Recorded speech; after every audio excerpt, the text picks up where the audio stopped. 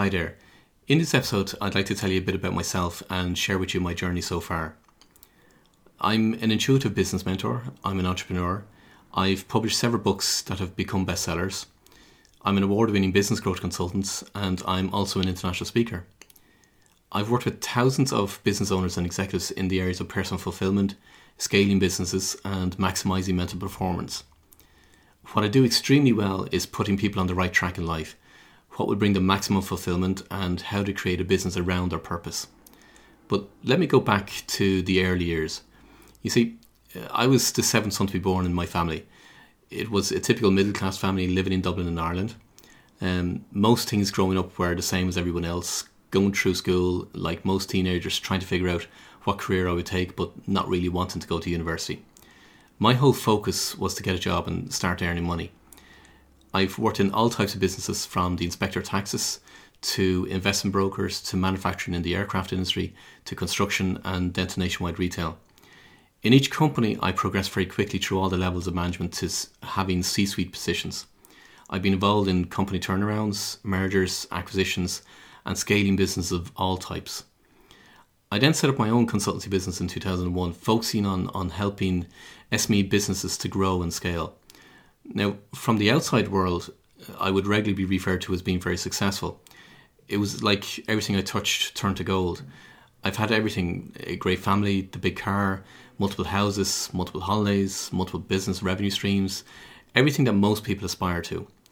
I've travelled to different places around the world. I've jumped out of airplanes as well as flown many different types of aircraft. But here's the thing. All that time, I felt like an imposter. I felt like a fraud. While on the outside, I had all these things and I was functioning and performing amazingly well. But on the insides, I just didn't want to be alive. For as long as I can remember, I had an inner desire to check out of this world. I just couldn't bear living. For many years, I just thought it was somewhat normal, that everyone felt the same way, so I never said anything or discussed it with anyone. Then after a few years into my marriage, I realised it wasn't normal, but I still wouldn't tell anyone. So I tried all the conventional and the non-conventional methods to deal with my depression and thoughts of suicide. Now, looking back, I describe myself as acting normal while feeling suicidal, and yet still none of the conventional and non-conventional methods worked.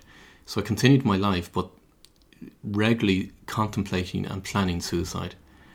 It was weird. On the one hand, I wanted to end my life, yet on the other, I wanted to find a solution to my depression.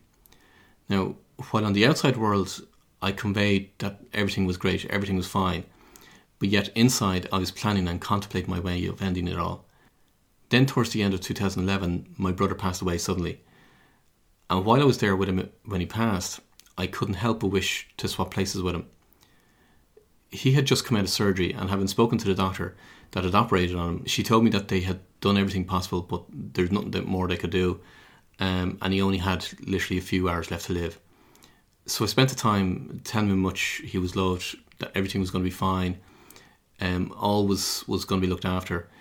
And when the chaplain came along to give Eugene the last rites, I knew then that I needed to call my brothers.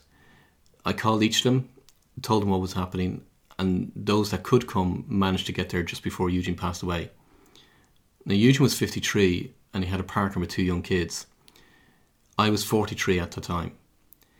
And in the months that followed, as we all come to terms naturally with somebody passing away and doing the usual day-to-day things that everybody does, I was experiencing something completely different. For the first time in my life, I experienced what it was like for somebody literally to put their fist into my chest and rip out my heart. The whole world looked and felt completely different to me. What I was doing in business world just didn't make sense anymore. But it was also a turning point in my life. While Eugene was trying to hang on to life, I had wanted out of life. And it was at that moment that I decided, actually, do you know what? I need to figure out and do my own research to literally stop the thoughts of depression and stop the thoughts and the planning of suicide. And it was only then that I decided and make a decision that this is what I was going to do, and that's what I was going to dedicate the rest of my life to doing. And if I did, I would try my best to help others that were experiencing similar to my own thoughts. So I dove into research, learning from all the different specialists and mentors, and while I was looking for one thing that would solve it all, I actually found that it was a combination of a number of different things that made all the difference, and also, more importantly, that made it sustainable. And not only that, but the difference that it made for other people that I worked with as clients was absolutely amazing.